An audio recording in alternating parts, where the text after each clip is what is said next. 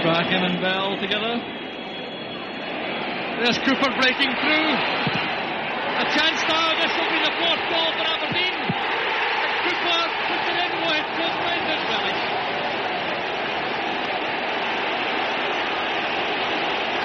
Well, suddenly it's become a rout. Of course, when things are going wrong against you, you don't get the breaks of the ball. Cooper in with Stewart. He didn't really know where the ball was, but he got the break. And as you say, it's a schoolboy's dream, being able to take your time, knowing that really all you got to do is crack it into the back of the net.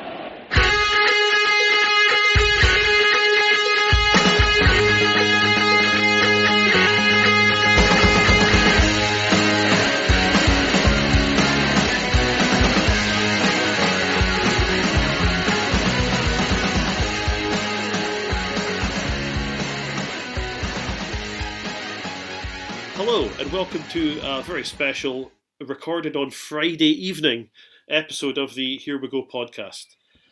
We've decided to convene ourselves on a Friday night in reaction to last night's result in the Europa Conference League against PAOK. A 3-2 defeat. Some good stuff from the performance, some not so good stuff from the performance, but lots to talk about. With me as always, of course, is Richard Hay. How are you, Richard? Yeah, good evening, Martin. Obviously the Friday night thing is we're sad bastards and we freely admit to that. But the other aspect of it, why do this after a defeat? Well, I'm hoping, first of all, that raw pain makes for a good podcast, #content. But secondly, I'm also hoping to be able to process what happened last night, because I'm not sure I quite have. Also joining me is Martin Ingram. Now, Martin, I'm going to ask you first. Obviously you aren't over it, but this is going to be some sort of group therapy for you, isn't it? It's hopefully, I'm hoping, is going to be some form of catharsis, which will allow me to move on with the rest of my weekend. I mean, not only did I have to have my Thursday night ruined by how the game transpired, but we're now assembling so I can have my Friday night ruined by having to relive that trauma. Yeah. It's what we're good at. It's what we are, yeah.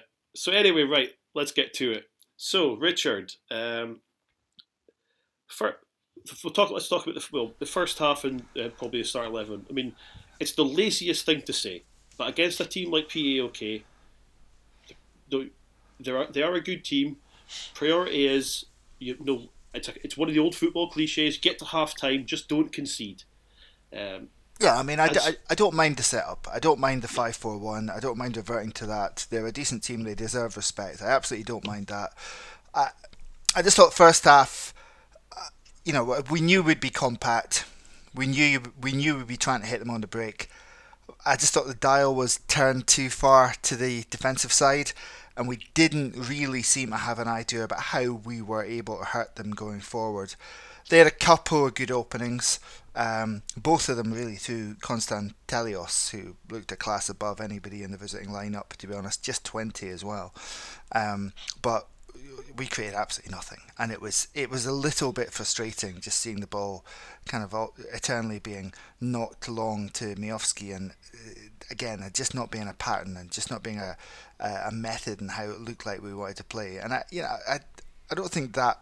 I mean, I know that wouldn't have been what the manager was looking for, because there were some tweaks made at halftime, and immediately in the second half it was the dial moved. We had a bit more forward momentum and a bit more purpose about us. So yeah, first half we did get to halftime 0-0, and that was a positive, because we were never going to make any difference to the home scoreline playing the way we were playing. So 0-0 was really the best we could have hoped for at halftime. I mean, Martin, yourself, no complaints with the starting 11?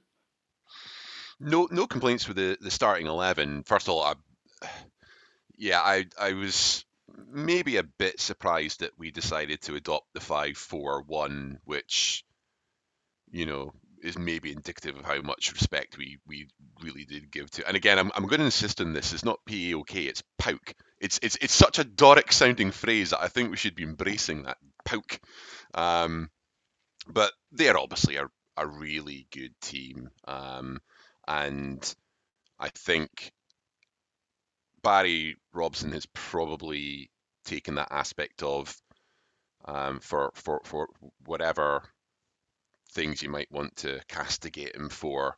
Um, the accusations of tactical naivety back in days in the hacking games, I think they're long gone now, and I think we were just quite determined to. So we were basically taking that game on as if it was an away game against a better European team. So, like Richard, I wouldn't necessarily be too critical of that, because that was undoubtedly the game plan going forward, is to make sure you don't concede early, if at all possible, get as far into the game as possible, and then hope that you get some opportunities, which of course we didn't later on in the second half. We'll get to that later on. I was still a bit concerned though that, and there's a running theme throughout the game, is there's always that tendency when you're playing essentially a bank of five and a bank of four, that you just start dropping back a bit too deep, and I think that's where some of the changes came in, the bit that they did make a difference in the early part in the second half, because I think we were just went out of possession, dropping a bit too far back. And I remember there was a point in the first half where I think Boyomioski was on halfway line, and then the rest of the midfield was kind of pushed back to about maybe 30 yards out from goal, and I remember him gesturing players to try and come out a bit further. So it definitely for me had the feel of the structure was right, but we were dropping back further than what had actually been planned, and that can happen when there's maybe a bit of European nerves around that as well, and not wanting to be beaten. But I always think there's a bit of false security in just getting heaps and heaps of players behind the ball. The guy who I now know is Yanis Constantelius. I think most of us only knew him yesterday evening as Don number 7 is really good, isn't he? But he, for the first opportunity he had, the one that ended up with the shot off the post, he's done a great turn in the box to get him through. But there's about 3 or 4 defenders in front of him, but how many of them are really defending? Because he basically just drifts along the 6-yard line until he's got clear space and then hits a shot. But he had a couple of good opportunities. So I think, for all that we ultimately probably feel we were hard done by, that we didn't at least get a draw. And let's face it, we were in a position where we should have really been winning that game at one point. We probably do forget the fact that they did actually have a couple of good chances in the first half, and they probably, over the whole piece, were the better team. It just happened to be that, the game plan, for the most part, it was good enough in the first half. We got it right for a good chunk in the second half, and then unfortunately all unravelled after that. But I'm sure we're going to get into the grisly details of that soon. Yeah, so we're at half time, we're 0-0. Richard, what were your feelings at half time? What did you want to see from the second half? I think, like everybody, we wanted to see a little bit more in the front foot. We wanted to see some action around their box. I just wanted to see a bit more of a sense of purpose and a bit more of a joined up Aberdeen team, I suppose. By the way, Martin, I'm not going to call them PAOK, I'm not going to call them PAOK, we're going to call them Pan Thessalonikos Athletikos Omilos Konstantinopolion, something like that. Okay? That was so close. I was quite close. I got 3 out of 4 spot on, I thought. Yeah, I wasn't anticipating any change in the shape or anything, especially since it was 0-0. And again, it's important to realise what we were doing and what we weren't doing last night. There were constant shouts from around me to, go and close them down for the strike. We weren't pressing. It was a low block, and it was intended to ensure that we kind of suffocated the space. And as a result, to be perfectly honest with you, I'm even more surprised by the idea that some of the players needed to be changed for fitness reasons after about 60 minutes, but we will absolutely come to that. But no, I just wanted something which was a bit more cohesive and at least give us the threat and the opportunity to score. And obviously we did that. I mean, that first goal, Jamie McGrath does really, really well, actually. And again, this was someone that I wasn't hugely excited about signing largely because he was at a Dundee United team that were terrible and got relegated last season and always seemed to be able to do with score penalty kicks. But, I thought he was intelligent, smart and energetic in that kind of off the striker role last night, and it's his desire to win the ball initially relatively high at the pitch which allows us that opportunity for Jack McKenzie to put in a really good cross ball. And I loved the composure from Bojan Miovski at the finish, not just wildly slashing at it. And he's 6 yards out. Even if he had wildly slashed at it, it quite could well have been a goal anyway. But just knowing that he's got the space to take a touch, doing that and just nestling it in the corner, beautiful stuff. Yeah, you're right. I think you're right to mention the contribution of McGrath there, Richard, because I don't think there's many Aberdeen fans, and I think we've mentioned this before. There isn't many of us Aberdeen fans that were doing cartwheels and overly excited about him coming here, but he has contributed, Martin, hasn't he? Yeah, and I'm maybe going to start answering your second question to me, but actually answering the first question you asked to me in the first place. Did I think they got the right players in? And Jamie McGrath is definitely one of those guys where we discussed this at the time that he first joined. The signing, while it was a good signing, he's obviously a good player, but it didn't necessarily enthuse. I think I won't rope the two of you into this. You can give your own accounts otherwise. But to me, I thought maybe once our business was done, a squad player, someone who we'd use intermittently in situations where we might anticipate to be more on the front foot and would want to have that type of creative attacking player.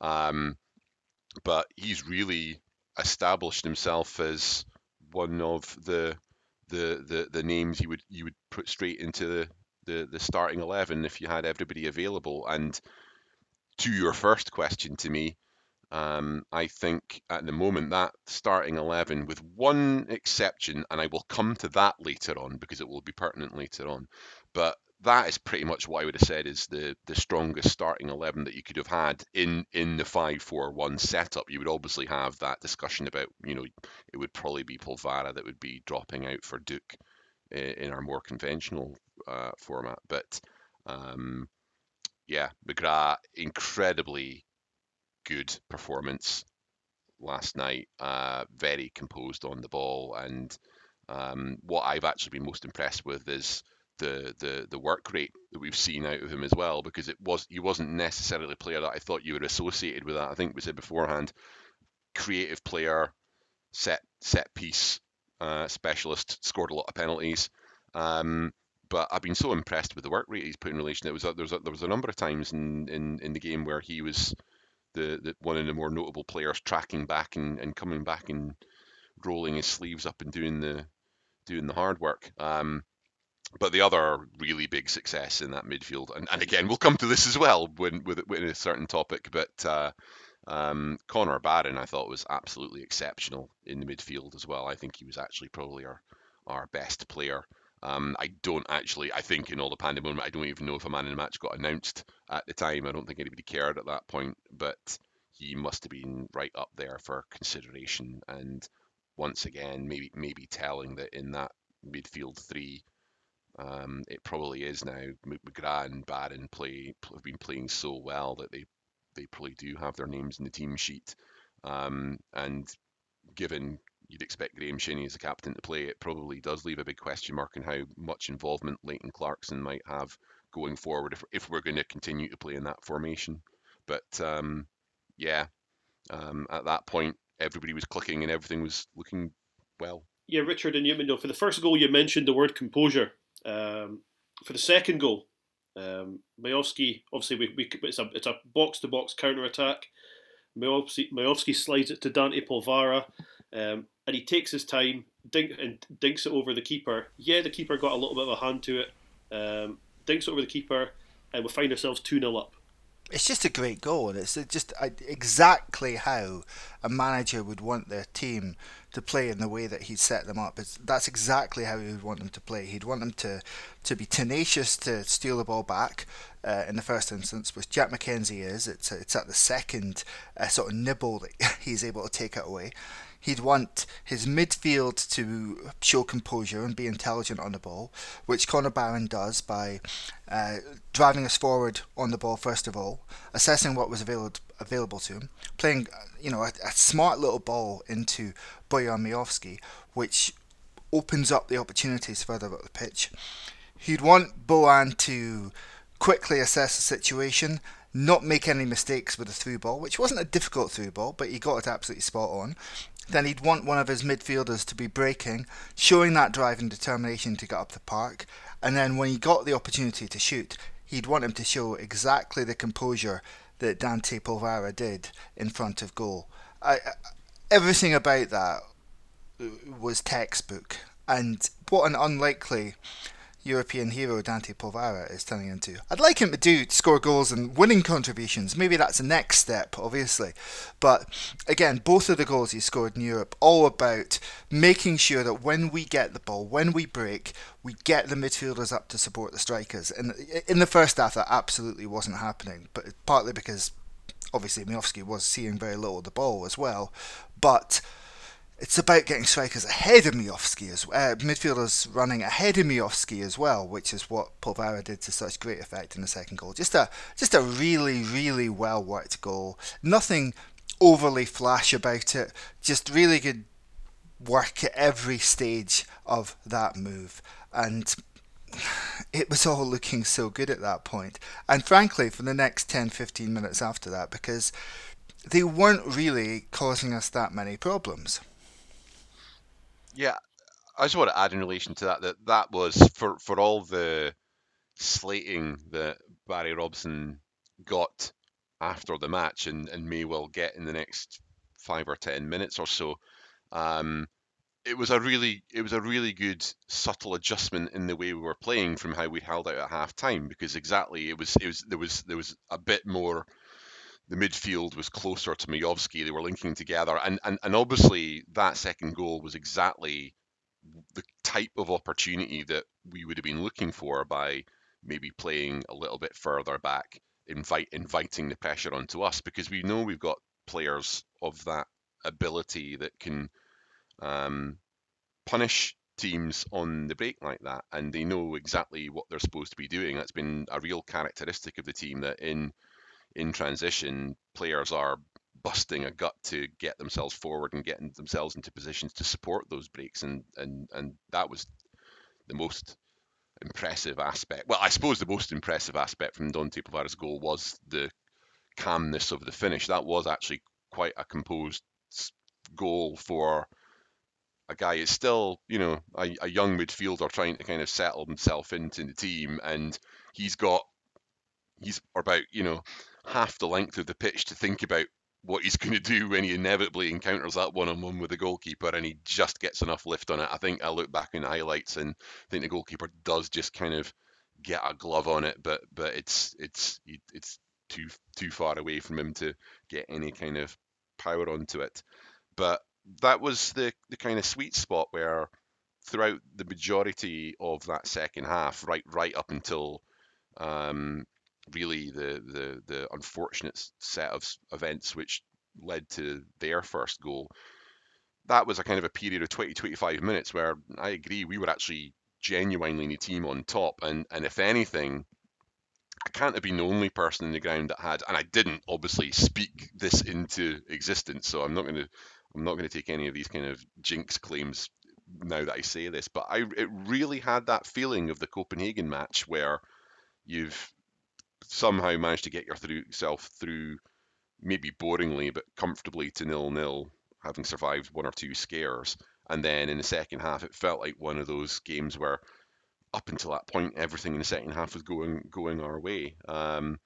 So it's just all the more frustrating that, having done so much so right for such a long chunk of the game, there are obviously controversial talking points as well, but the goals that we've ended up losing, there have all been an element of culpability in our own defending in the way we've approached that, and it's all the more frustrating. I ran into a friend on the way out, and it's I guess we always say these things when in games of heartbreaking defeats, but it's like, you'd have almost rather they just won 3-0 and then you could have just accepted you were beat by the better team. It's the hope that kills you, isn't it? But yeah, I think one of the positives that we will have to try and hang on to in all of this is that's 3 consecutive games in European group stages where, although the results haven't gone our way, we've been right in every single one of them. And I think you could probably throw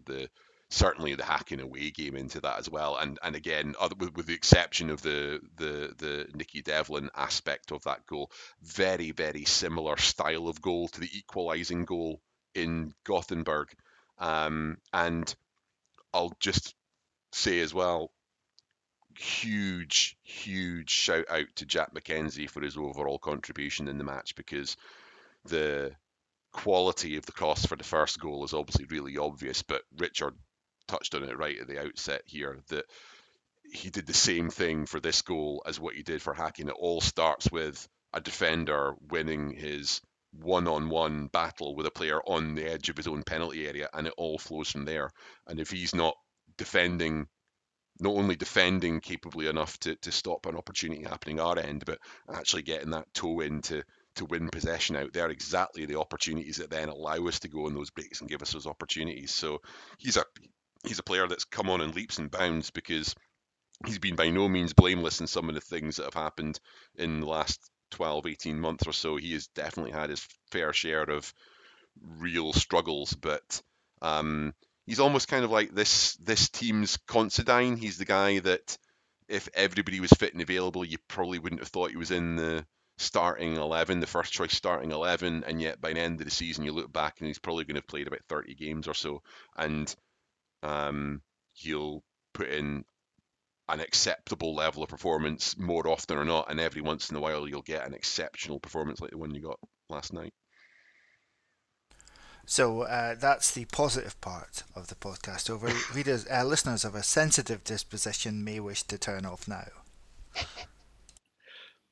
Well, yeah. So we've had the sweet. We were after an hour. We were 2-0 up. We had 10 minutes of elation. Perhaps some of us sitting there thinking, "What the fuck is happening? What is going on here? We're 2-0 up." And then 71 minutes in, the manager makes a triple substitution, Richard. We have Polvara, Barron, and for what Mark was saying earlier, Barron was absolutely was the star of the show for me of the evening. I thought he was excellent. So we had Polvara, Barron, and Miofsky coming off. Johnny Hayes, Leighton Clarkson, and Duke come on for them. Where did it all go wrong? Well, I mean, whilst I was elated as well, I was deep in thinking, what a fucking missed opportunity not beating Helsinki is going to turn out to be at that point. However, that's proved to be an utterly pointless diversion. Where did it go wrong? I think there's a tendency to retrofit what happened to those substitutions to a degree, because when we have played this formation before, you saw Miofsky go off after 56 minutes in Frankfurt. He went off after 79 minutes at Ibrox, and it was 72 minutes last night. Now, I just wonder. I think it's proof, obviously, that 80 minutes at Ibrox he was able to give us. I wonder if we could have got another 10 minutes last night. Just kept that solidity within the side, kept that shape, kept the same personnel who were performing so admirably. Obviously, we don't have access to the running numbers, the distance numbers that the team on the bench would have access to. And we're also, I say we're in a run of heavy games, but they're coming off the back of, for obviously there was internationals, and a lot of them would have been away with their countries, either full national or under 21 in the case of Conor Barron. But I just wonder if we could have got an extra 10 minutes. I think it's noticeable that at Ibrox, I don't think Robson was sure of that result. So he keeps his key players on as long as he can, I think, right up to the 79th minute. And I know it's only 7 or 8 minutes of a difference, but of course, it just... Yeah, but I do think there's a tendency to retrofit what happened. And what happened was largely down to individual errors. I think we'd have to say with the goals. But the substitutions did feel unnecessary, and in some cases, they weren't the right substitution. I don't believe that right now Luis Lopez deserved to come off that bench last night to replace Majowski. He's not even really a like for like change. You know, we've spoken most of the season about how the sort of replacement on the bench for Majowski would be Sockler, similar kind of player, whereas you've got Gay, who's broadly similar, although we haven't seen too much of him, to be fair, to make that assessment, but broadly similar based on what we've been told about the way he plays to Lopez. So I'm really quite surprised that Sockler wasn't the man to come on last night. It just kind of felt that, because Lopez has been starting, he was kind of a next cab in the rank, rather than thinking about the type of forward player that would help to get us up the pitch and help to relieve the pressure. Because I thought that was a key thing after those changes, that we simply didn't get up the pitch. We simply didn't have that out ball, which we did have, not in that first half, as already spoken about, but for the first part of that second half. So that change in particular, I think deserves further comment, deserves further assessment. Taking off Polvara and Barron, again, we made similar changes at Ibrox and at Frankfurt. It's clearly about the work that those positions do. It was Clarkson that came off in Frankfurt rather than Barron, because it was he that started ahead of Barron, but it was the same idea. So I'm not saying it was to a predefined plan, but I don't think those changes, and indeed the Lopez changes, should really have surprised us, nor really when they happened. What also happened was obviously that PAOK made changes as well. Now they brought on three guys who, by the looks of it, regularly start for them. Now whether they thought that they could get through last night with a slightly weakened team, well, they were rudely awakened from that. But there were three guys who were brought on who all more or less tend to start most weeks for PAOK, and that also changed the dynamic. I mean, the goal scorer, to make it 2-1, that was his first touch. He'd literally just come on the pitch.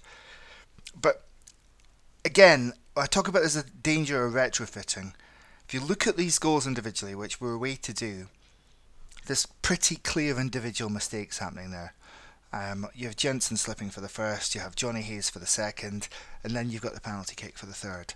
And as much as obviously the team performance had got us to a position where we're 2-0 down, and there seemed to be a disruption in that team performance, it was always only going to take a slip, an individual error, a mistake for things to start becoming a bit panicky. In fact, arguably, in some respects, things were a bit panicky before then, because you had Kellaroos out dropping high balls, kicking the ball out of play half the evening. It kind of exuded that panic from the back, even when we were going well, even when it was 2-0. So I just worry there's this kind of tendency just to retrofit what happened on those substitutions because of the timing and because of what happened afterwards. Yeah, Martin. Something I've obviously we touched on earlier on is that people have said that it's down to the fitness, and I've read some stuff today saying obviously about trusting the data, and if the stats are saying that the guys are struggling, then you have to take them off.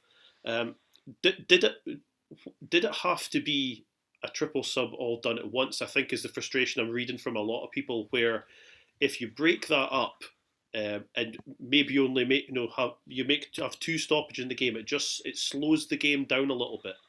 It gives us a chance to disrupt the game, dare I say, when we're 2-0 ahead when the changes are made. Instead, you make a triple sub, yes, the mistake. Richard rightly mentioned the mistake comes from Jensen there, where he falls over. But if you're making three changes, you've got three guys coming into the game cold. Yeah, I think there's a couple of aspects to this. There's obviously, or maybe a few actually. So, first of all, should we be doing a triple substitution now?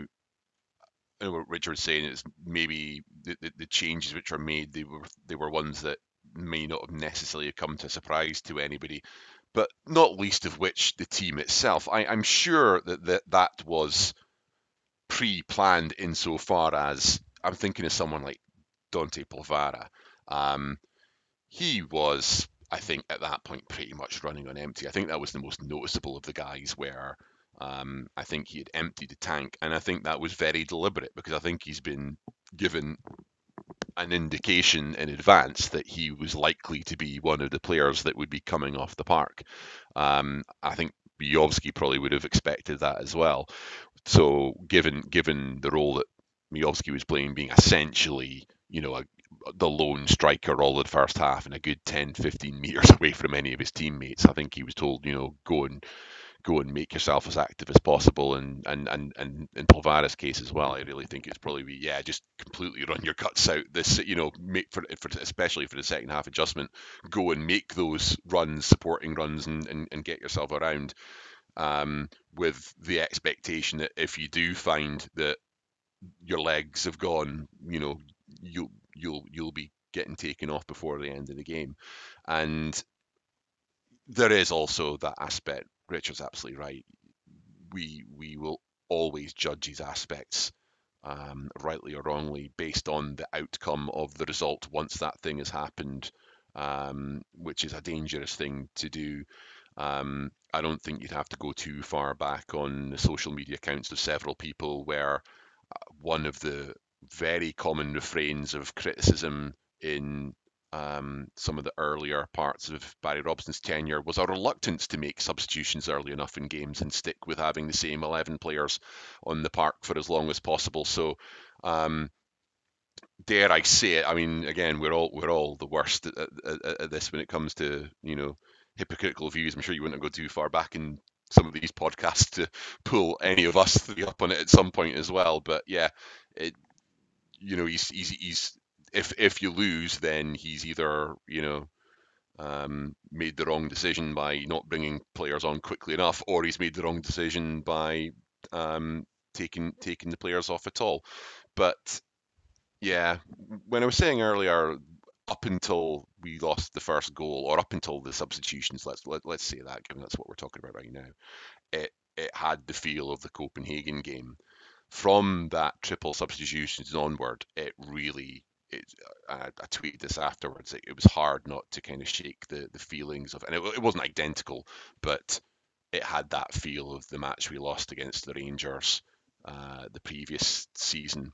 And there was a triple substitution in that game as well. And I think there is an aspect of, especially when you're playing a, a a good team who, as Richards rightly said, they've made their own changes to try and press the game more and come forward. Um, when you're the team that's in control, if anything, I thought we were looking very comfortable at that point.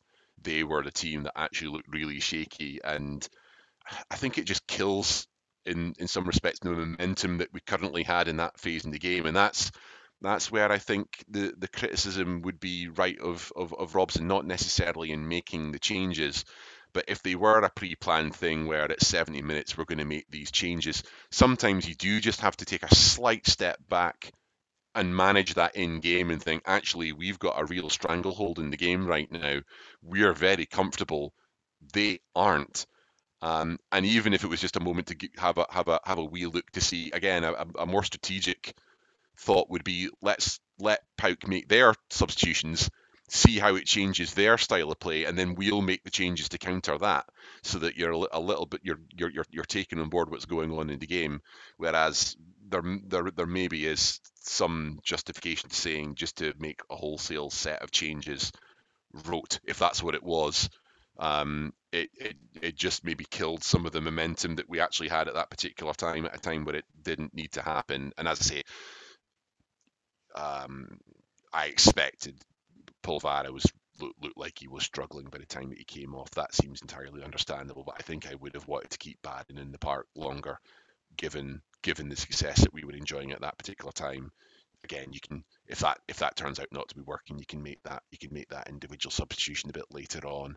And I agree. I think Duke was just brought on because he's Duke, for the type of game that currently was. I agree. I thought it might have been a Sockler that was coming on just to provide a kind of a like for like.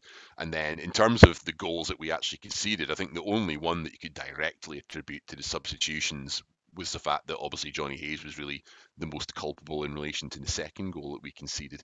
But yeah, they were just individual errors by players that were already on the park rather than anything that was a direct consequence of the individual players that came on. I think it was more just we maybe just didn't sense that the momentum was with us, and it's that kind of aspect of why be the ones making significant changes to your team when you're the team that's actually on top. So at 2-1, there's an incident in the game where Jack McKenzie is in the opposition box and he's fouled. Now, firstly, I'll come to both of you now. Just want a yes or no answer. Is there any case that can be made for that not being a penalty? You just want a yes or no answer? I just want a yes or no. Well, obviously from the angles that we eventually see, there is no case that that's not a penalty kick. Is that a double negative there? So is that helping? Yeah. Martin, I can trust you to be more conclusive.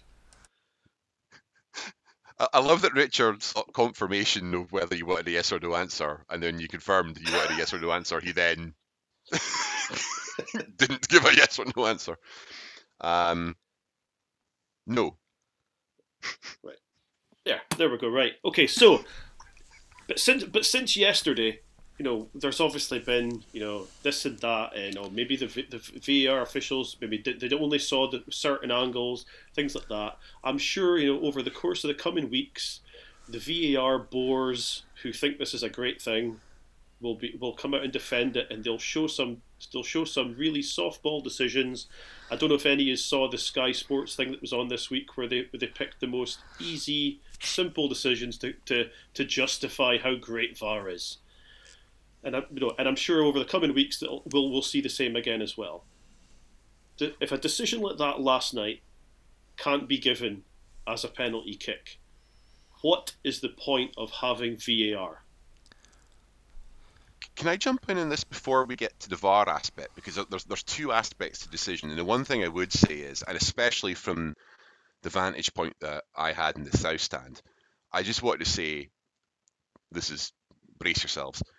In defence of the referee, he's right behind Jack McKenzie in terms of his viewpoint, and I kind of see what I think he was looking at, and it comes along to a theme that I think we really need to be a bit more savvy about in a lot of the time when some of our players are either needlessly going down under contact when they don't have to, or are at least trying to make the most of it, which I know is an aspect of professional football in of itself. But I was thinking there was a point in the first half where Miovski went pretty easily down in the box when I think there was actually minimal contact. I think everybody would agree that there wasn't a penalty.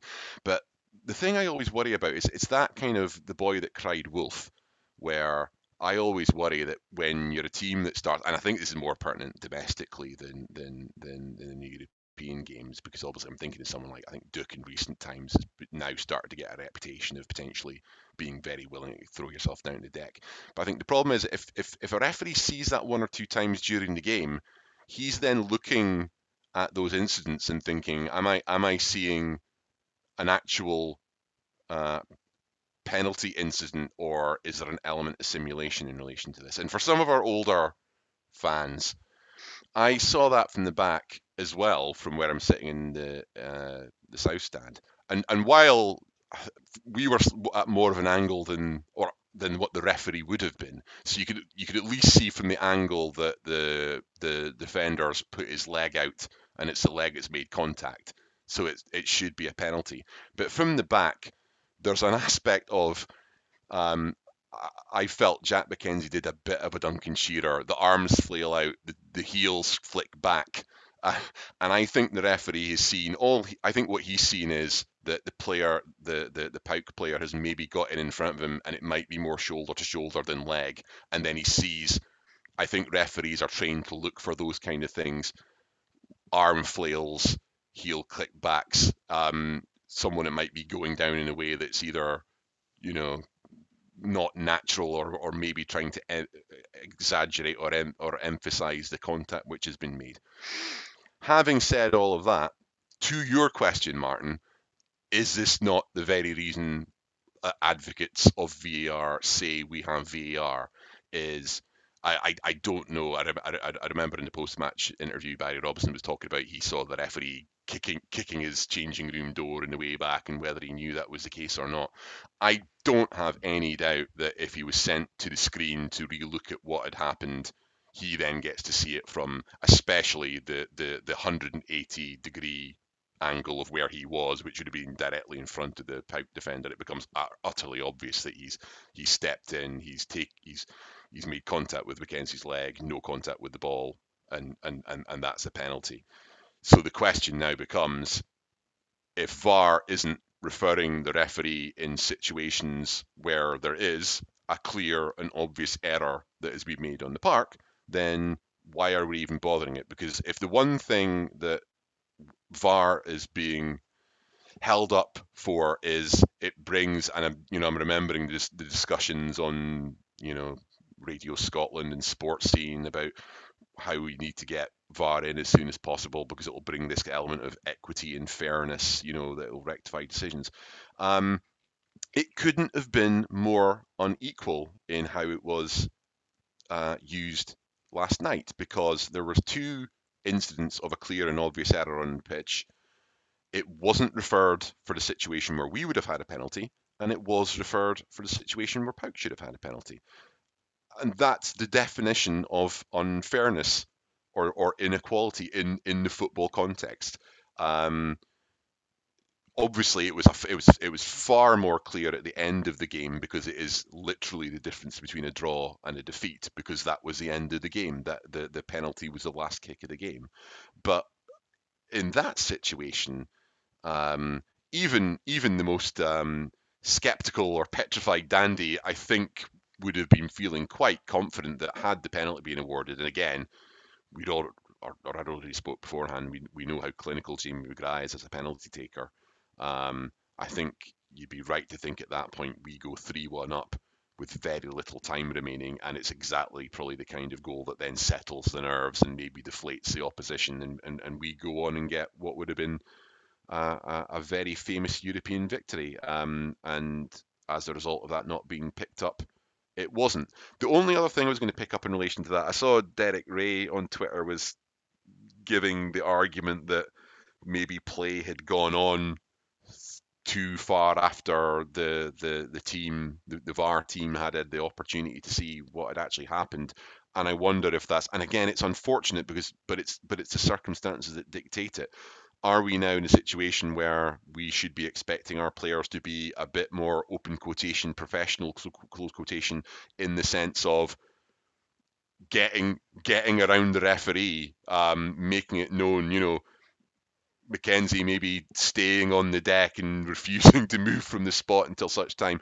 You do wonder whether, if we make more of an issue of it at the time, and it allows just literally more time to pass before the next phase of play can get forward, would that have provided a bit more time for the VAR team to have then seen all the angles of that? But given that we have so little knowledge or input in relation to the decision-making process that happens in the VAR, and I don't know how many, probably very few of our listeners watched the Rugby World Cup, but when you compare it to the checks in the Rugby World Cup games, where you've got a process, you've got the VAR referee in contact, and then they're having a conversation with the referee and the assistant referee, and they will deliberate and take time.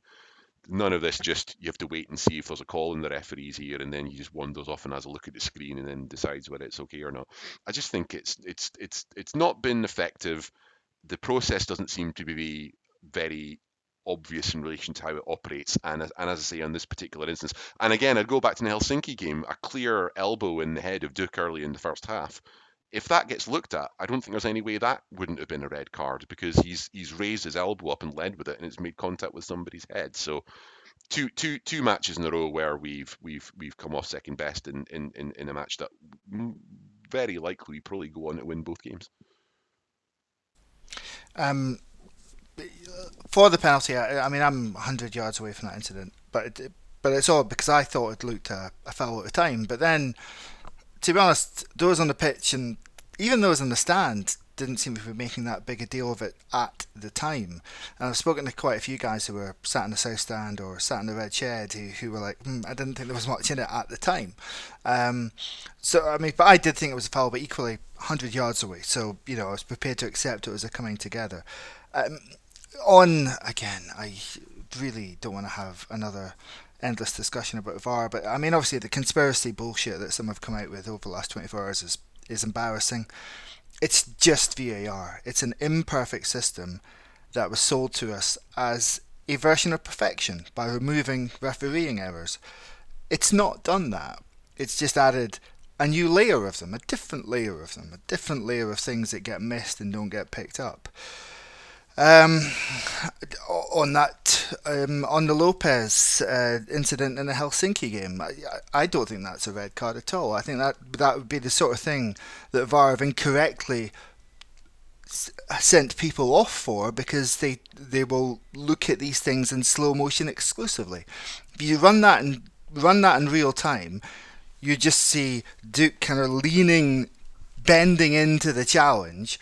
The guy's got his arms up to kind of fend off a guy who he expected to be at shoulder height, and he catches him on the head. It's not, in my mind, an elbow to the head. It's a coming together of the elbow and the head, and it's one that looks infinitely worse because we're seeing it time and time again in slow motion, either on VAR itself or in endless television replays. I do think that there's a degree of justification on what Derek Ray was saying in terms of, how long do you want the VAR decisions to take? It's already a time-consuming and frustrating exercise for those of us in the ground to wait the 90 seconds or so for a decision to be made, to be given when there is a check. Yes, we want right decisions, but we have to accept we're never going to get 100% right decisions. We weren't going to get under a referee system, and that this is the thing. This was sold to us as a version of perfection, but it's anything but. But it's here to stay. We're not getting rid of it. However much you might wish that to be the case, it's here to stay. Pandora's box has been opened, so it is basically in the realms of what we used to do. We used to discuss and moan about refereeing decisions. Well, this is all it is. It's another layer of refereeing decisions to moan about. Yeah, just to maybe wrap up on that one, again, it's a piece of technology, but a piece of technology which is operated by human beings. The technology hasn't failed in that scenario. It's the fact that a referee looking at that, or who should have been looking at that, hasn't picked that up and referred that on to the referee. So again, you're still just coming back to the same issues that you always are, that you're trying to rely upon referees going through the correct process and coming to the right decisions, whether they are the ones that are in the TV booth looking at the pictures on the monitors, or the ones that are on the park. So to my mind, you're never going to erase the game with those kind of errors. But the in-game experience of VAR, I think, is just so much the worse for VAR being involved in that regard, because even when VAR is in operation, you're just left in a complete no man's land in relation to what the hell is actually going on. And as patently was shown last night, it's not bringing that much vaunted fairness and elimination of errors that people seem to think it would.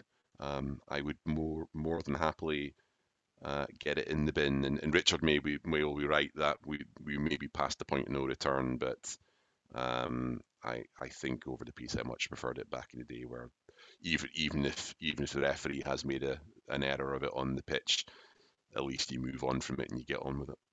So, if you're out there and still listening, don't worry, it gets worse. So but we'll move on. We'll move on from VAR. After that, 84, 85 minutes, it's 2-2. Richard, as you mentioned earlier on, individual errors, and the individual error comes from Johnny Hayes. And it's this. Uh, I don't want to go. I don't want to go in too hard on him because it's a mistake he's made, and it's a very bad mistake.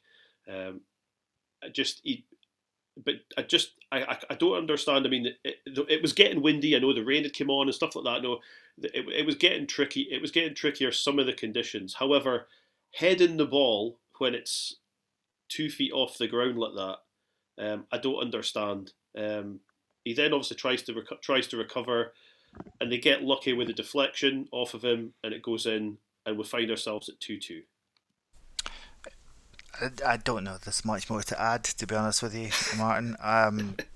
Yeah, I'm not entirely sure what the sort of thinking was to go with his head. It was a slightly awkward angle, but it certainly looked as if it would have made more sense to get it on a volley. The wind was swirling, absolutely, but it's a big error. You can't do anything about the second one. What you can see is that obviously it's about the quality of the strike after that. Really, it's about the sweetness of the strike. If that had come to our right midfielder or our right back in that scenario, would they have been able to catch it quite so well to get the power and the deflection to take it past their keeper? So you have to give some credit to the strike, but it should have been defended, just like the first one should have been defended. Martin, it's the sort of thing that your dad would say, just boot it into the stand. There was real similarities between the defending in the first and the second goal, and going back to I think the main word I would have said is indecision. It's indecision on those awkward balls. As Richard just said with Hayes' one, it's at a level where probably he should just be putting his boot through it, but it's maybe just slightly high enough that you're then in two minds about, is it too high to kick, or is it now too low to head? And then by the time you've made a decision on it, you've come to the ball late now, and again, instead of being able to get a powerful clearance on it, you've basically just spooned it out to the side. And with the first goal, that's what I felt with Richard Jensen as well. He definitely, I think, originally started out with the intent that when he got as far as him, and by the way, it was a bit of a calamity. It was error upon error upon error. It's just one of those things where, again, I didn't fully appreciate it on the night, but when I look back at the highlights, so it starts out at the first opportunity, Jamie McGrath has a chance to kick it out just inside his own half, and it kind of sclaffs it, and it loops up in the air, and there. I can't remember the name, but their centre forward that they brought on, he goes to get it. Is it not that one as well that essentially seconds before it's come because Roos has kicked it straight out in a flush? Is it that one, or one of the other goals has come as a result of that as well? Yeah, so there's a number of issues. So again, it comes off of that. I think Rubezic has come out to try and get to the ball. Shinnie's coming back, tracking back to get it. They almost kind of get in each other's way, and then the ball bobbles through. And I think it was that guy Constant Elias that was running through, and again I think Jensen began with the mindset of, I'm going to go and actually just tackle him, and then I think he realised that the guy was just a bit too far away, and then he then had a second thought, can I still just stay on my feet now? But he'd already kind of committed himself, and he ended up doing neither and just kind of collapsing on the ground, and at that point it was there was always going to be a goal, 2-on-1 against the keeper. So those are just the kind of unfortunate things which happen in football sometimes. But yeah, it's entirely grating, where I think you always have that view, especially when you're playing better quality teams, is that if they come and produce some real quality opportunities and score goals from them, you can almost live. I mean, I'm thinking some of the contributions from Sadiq in the home game against Hacken. I mean, sometimes you look at players and think, well, that's just too good. But I don't think there was any feeling that at all from any of the goals we conceded. I think they were just all in so entirely preventable, albeit so entirely understandable when you just have those kind of series of unfortunate events which lead to those goals going in. Yeah, I think no overriding feeling in those goals are just ones of utter frustration, and I'm sure that it's shared with the players as much as it is by the fans. Yeah, and I mean, as if we needed a final slap in the face or a final kick in the balls or both even. Of course, the last minute of the game, last kick of the game, they score with a penalty. No real complaints, I think, with the award of the penalty, is there, Richard? No, quite simply, Yeah. no. I mean, after the game, Barry Robson did say that I think he said that he thought that Rubicic, I think the words was he got a bit nervous, which in the 93rd minute of the game is disappointing, isn't it? I think it is time we talk about Slobodan Rubicic. We've discussed this in previous podcasts, but this is the kind of error that he seems to always have in him. And he is a relatively young defender, but we'd already identified some pretty glaring holes or weaknesses in his game. We spoke about the match against Hibs, which, in fairness, to a certain extent, is not his fault because, again, he's clearly not the most mobile or pacey of defenders. So I think he very much needs to be in the role that he currently is in right now, where he's supported by players either side of him that can provide that level of mobility and maybe composure around about him. So sticking him out on the right side of a back three clearly isn't for him, especially if we're going to be playing players of trickier players of with pace and ability to take players on. I think his performance last night, Martin, is really a microcosm of a team. I thought he did well until the point he didn't. You know, is that true though? Yeah, I thought he was pretty solid up before that. There was a lovely bit of play out in the corner beside the main stand, retaining the ball and moving it forward. I thought he was solid. I don't think he was culpable or put under significant pressure at all. But so I'll maybe explain myself, because again, the point I'm going to come to isn't necessarily so much that, because again, I think over the piece he had a very solid game. That piece of almost like Johan Cruyff turned his way out of trouble, I think is the one you were thinking about, where I think that was the point where I thought, oh man, this really is our night. We really are going to go away and win this comfortably. But I wanted to come back to, because it was never really dwelled upon given the number of noteworthy events afterwards. But there's a point where I think it's when we're still only 2-1 down. Is that right? Or it might even be between the first and second goal. But they had a chance where I think a couple of players potentially had a chance to score from like the 6-yard box, but it ended up being pulled back for being offside. And again, this is after Reece drops it. Yeah, and again, this is hands up. This is more noticeable from having seen the highlights afterwards. But nobody thinks about it again because it's blown off for offside. But the two players come in from PAOK to try and get the ball, and Slobodan just comes in late, and the guy has got his toe in the ball. I mean, again, he's basically kicked out of play, but Slobodan's comes in late and cleans him out, and he has these moments in him. And the two really noticeable areas that they always seem to crop up are, again, I don't want to be too critical about it, because an element of it, this is how he's obviously supposed to be playing in the back three. There's the moments where the team are progressing forward, and his job is to be the defender of three who pushes out and takes on the first striker. And again, he was kind of caught in that was part of what I felt was some of the, again, very minor but culpability in the first goal, where he's rushing out to a player and he just comes out too far and he ends up finding himself in no man's land and strikers. It was very noticeable at Tynecastle. I think he was partially at fault for Hearts' first goal, where he rushes out so hard on Shankland that Shankland just nudges the ball past him and he's completely taken out of the game. And then later on in the second half, he does the same, where he comes out to Liam Boyce and then just cleans him out, and they play on because Hearts have advantage and they don't come back to it. But the other aspect is these kind of, I don't know if you call it nervous or but these mistimed challenges in the box. You just shouldn't be even trying that. Anybody knows if you're going to be going off feet and trying to make tackles in the penalty area, you pretty much should be damn well sure you're going to come away with the ball. And it was that kind of tackle that saw the late penalty against Hacken at Pataudry. Albeit that's a game that's probably already away from us. But again, it happened earlier in this match where if that hadn't been offside, an opportunity where the guy's actually just blazed it into the Richard Donald stand anyway, but Rubicic has come in late and cleaned him out. That would have been a penalty.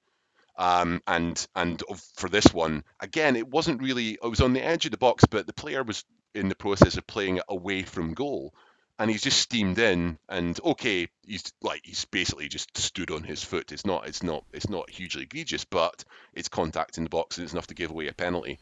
And it's more for where do we go with that going forward? He is a younger defender, so it is something that you'd hope as you get games in it an experience, you would get better at that. But it hasn't happened so far. And the only reason I really come back to that, I'm coming right back full circle where I would have said that was our strongest 11, and that would have been my exception, only in that we have a guy in Angus MacDonald who was such a core player of the team that went on that run of results at the tail end of last season, playing in that very position, and I'd love to know why it is. Obviously, he had an injury earlier in the season, but I had never really thought that it was just a fait accompli that Rubicic was doing so well in the team that he was now just the no questions asked middle of that back three. And no, but I mean, he's not the McDonald replacement. He's the Pollock replacement. He's the guy that's going to go and win the high balls and going to go and contest those balls.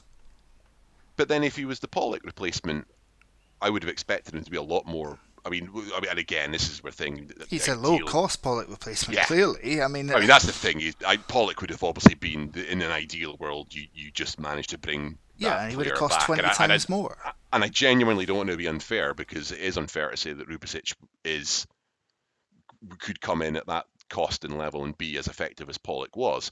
But by the same token, I don't think it may have been thought that he was going to come in as direct Pollock replacement.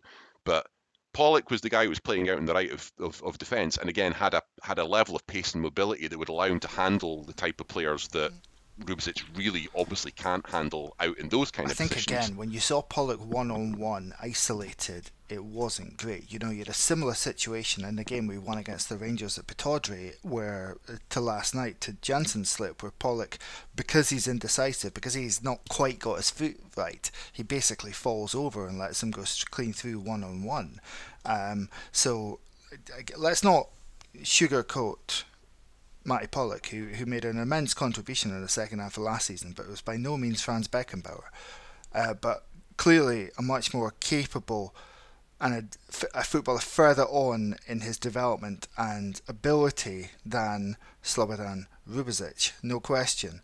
All I'm saying is that, I thought he was pretty steady last night. And again, the incident you're talking about with the earlier on where there could have been a potential for another red card. It's error compounding error on that one, because the first problem is that you've got your goalkeeper who basically doesn't catch a routine high ball on that as well. So panic sets in amongst the defence, and it was kind of my point earlier about how, when Roos is kicking stuff out in a foul, even before that, there was even when we were playing well and 2-0 up, there was still a bit of nervousness around the back line, and I think that was coming right from the back, right from the number one. Yeah, well, I mean, Martin, PAOK, they are a good team, but there is no consolation in that, really. I mean, I think what we've established here is that we've undone what was potentially a very good result for ourselves by the individual mistakes. After the game, Rob, the manager, he did praise the players. He did give them some credit. Obviously the flashy headlines are going to come from the VAR stuff, but the sad thing that comes from tonight is that basically that's pretty much the chances of us progressing are pretty much over now, aren't they? Yeah, I mean, to be honest, I don't think anybody, even if we had managed to hold out and get a win last night, I think it was more likely than not that we would not have been progressing from this group.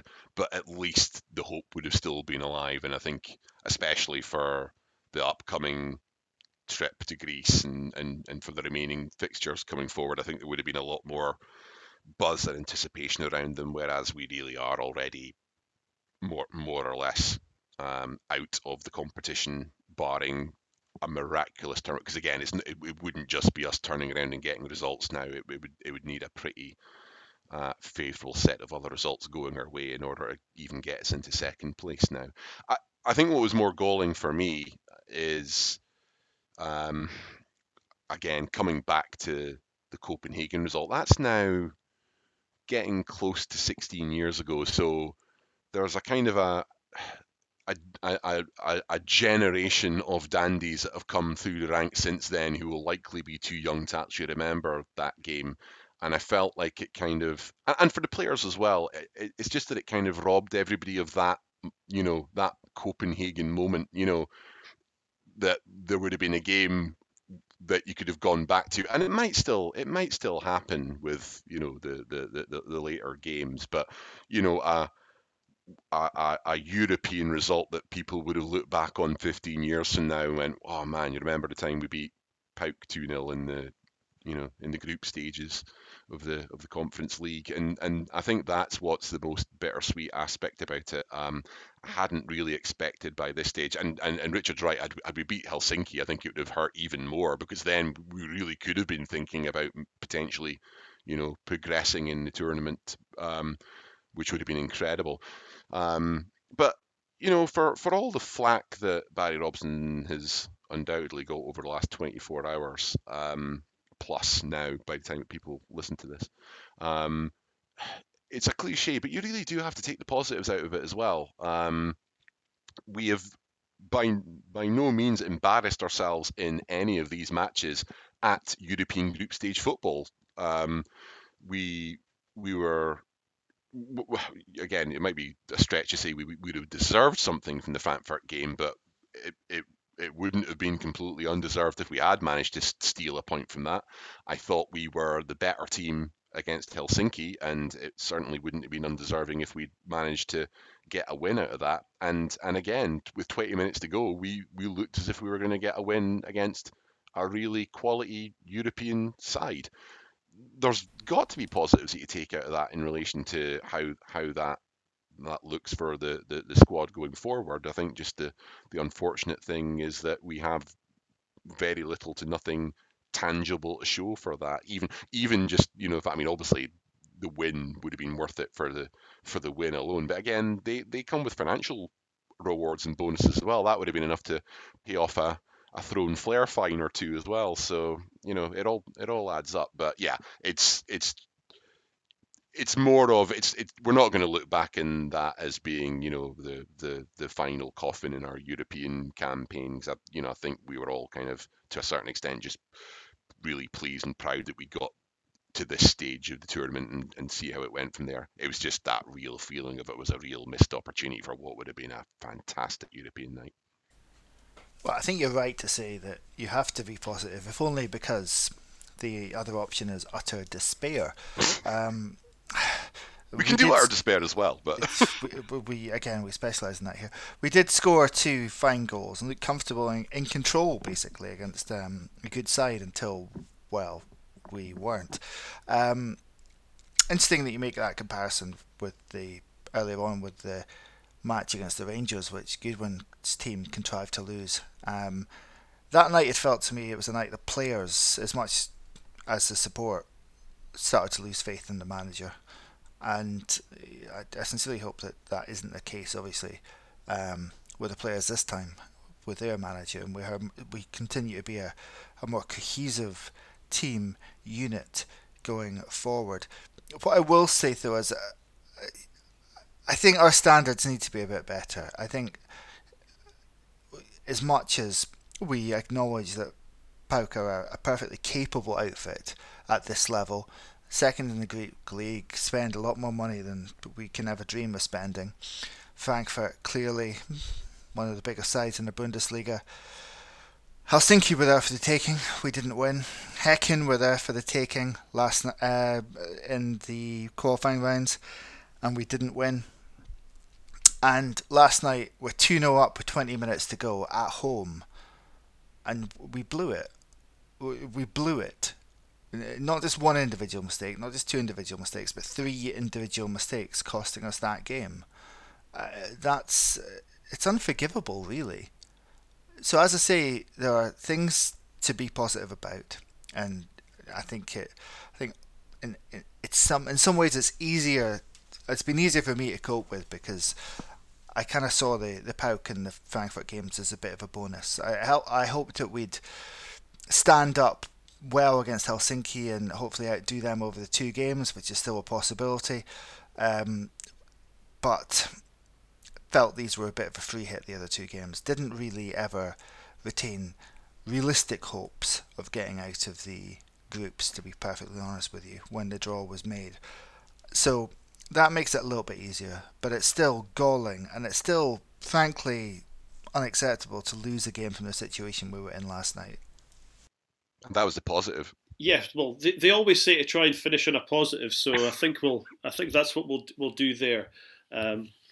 It's good that we're not going to have to go over this on next week's podcast. It's good to get it all out of our system now. If you want to hear us previewing the Kilmarnock game, you can go back to the main podcast from earlier in the week. Certainly not going to be going over that again. I don't know about you, Martin. I certainly feel better having had a bit of a release there. How are you now? Yeah, I think I do feel better after all of that. That will hopefully clear out the system and allow me to actually enjoy the rest of our weekend until I remember that we've got to watch us play at Rugby Park at 12 o'clock on Sunday. Shout out to everybody again. I know you didn't want to go. I won't go over anything with regards to the game, but my thoughts and best wishes to everybody that's going to try and make their way to Ayrshire for a 12 o'clock Sunday kickoff. Absolute insanity, but yeah, I'll at least be able to enjoy. I think I'll be probably taking in some local Scottish Cup action on the Saturday, and then hopefully we can put in a worthwhile performance on Sunday. Good stuff. And are you, Richard? You are suitably vented? I hate football. Never want to watch another game in my life. That's exactly how I felt last night. Thank you. You've actually repeated exactly what I said to my son as we were walking up Merkland Road. So with that, thank you very much, gentlemen. So here's to 3 points anyway on Sunday lunchtime on the plastic pitch at Kilmarnock. We'll probably be back next week with another podcast for you. So until then, come on you Reds.